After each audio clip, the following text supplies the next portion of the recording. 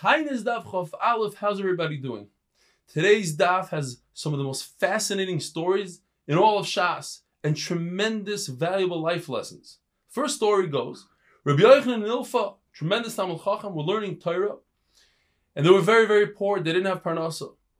And they decided, it says in the Pasuk, Lo yeh b'cha evyon, you have a chiyuv to make sure that you are not poor. So they went to work. They were sitting by a wall that was a little shaky. And Rabbi Yochanan overhears one of the malachim saying to the other, let's knock the wall, let's kill them both.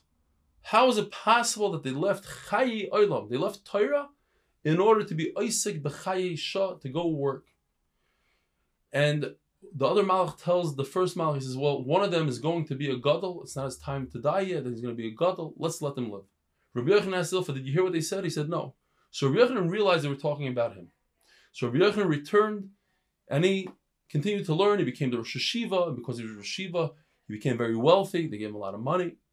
And finally, Ilfa comes back, and they told Ilfa, if you would have came back to be Rosh Hashiva, you would have been the Rosh Hashiva, not Rabbi Yochanan. And Ilfa says, what do you mean? I'm not such a Katlikanya. I'm not such an Amaretz. Ask me anything in any brisa, and I will tell you the answer and how it matches up to the Mishnayos. And he went all the way to the top of a mast on a ship. And he said, if I don't know the answer, I'll jump off. So they asked him, it says in the Brisa that if somebody is about to die and he says, give a shekel to my sons every week, but in fact they need double that.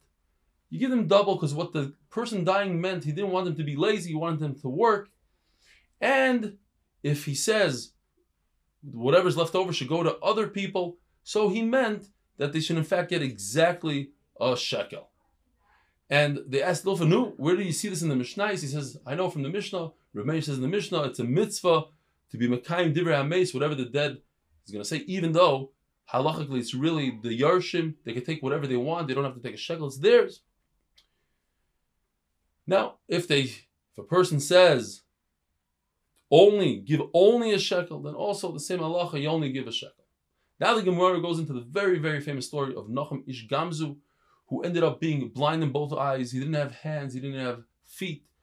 And if an ant would crawl on his body, which was full of boils, he couldn't get the ant off, he didn't have hands. So his bed was placed on water so the ants couldn't get to him.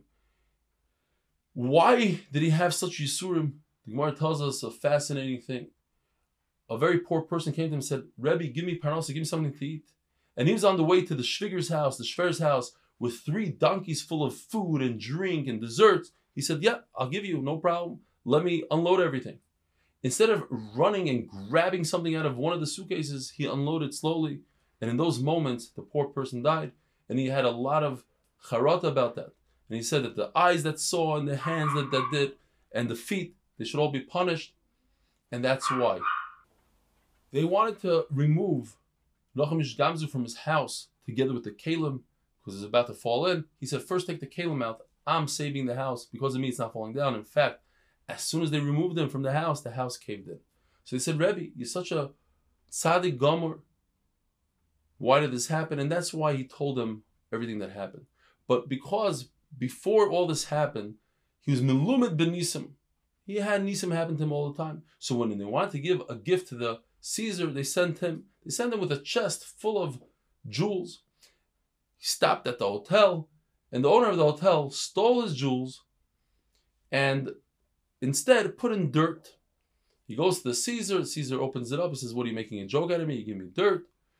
Eliyahu Hanavi comes and dresses up as one of the Caesar's people. He says, why don't we try it out? I think it's going to be like Avram Avinu's dirt, where you throw it and you use it as weapons. And in fact, they were able to beat one of the enemies they couldn't get rid of.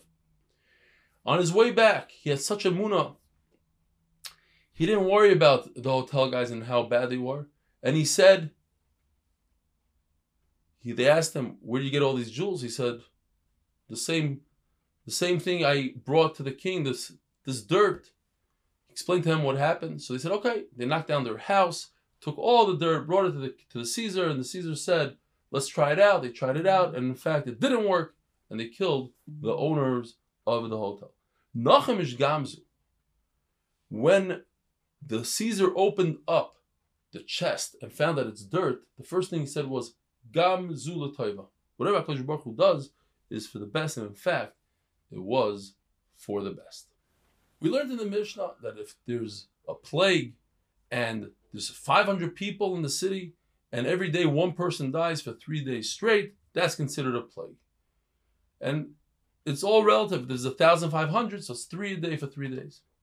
If the people die in 1 day, according to the Braisa, that's not considered a plague. According to Rav Nachman bar Rav Chizda, it is considered a plague. Rav Nachman bar Rav Yitzchak said that it's like Rav Meir. That Rav Meir says in Baba Kama that in order to become a muad, a shar becomes a muad after he gores 3 times. If it happens in 1 day, it's also considered as if he's a muad.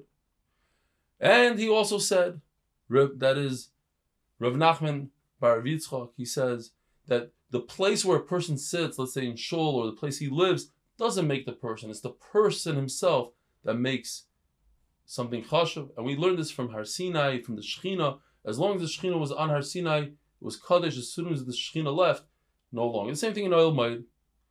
And then he also said it's better that somebody who is not, that his father is not as chashuv like himself. His father was Yitzchak.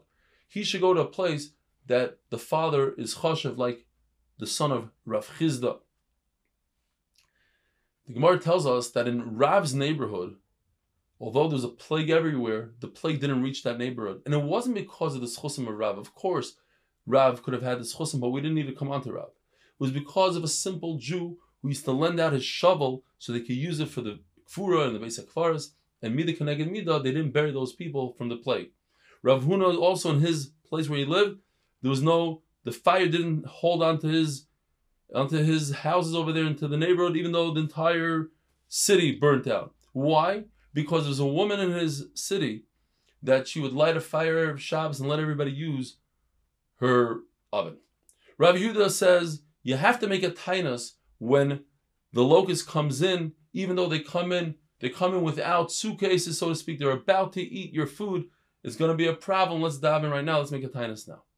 And when there's a plague by the pigs, you also have to make a tainas because human beings could be infected from it, and their innards are similar to human beings' innards, and that's why we have to be concerned, and we make a tainas. Shmuel says if there are shayaros, there are caravans going from one place to another place in Chutz La'aretz, so if there's a plague in one place, you should fast in the other place. But in Eretz Yisrael, it's different. If there's a plague in Eretz Yisrael, since Eretz Yisrael is the master, so even if there's no shayara, you still have to fast everywhere else. Min HaShamayim, they used to say hello to Abu Umana every single day. And the reason is, the Gemara says, because he used to be a bloodletter, and he made sure that the men and women were separate, and when he let blood from women, he wouldn't see their skin. He was makbid on tznius.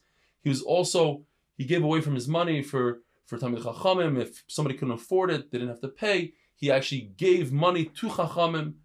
Abaya would get regards from Shamayim only on Erev Shabbos, but he sent to see who's this Abu Mana, and the Talmid Chachamim that stayed by him received nice blankets, and they took the blankets and they checked them out and they said, how much is this worth?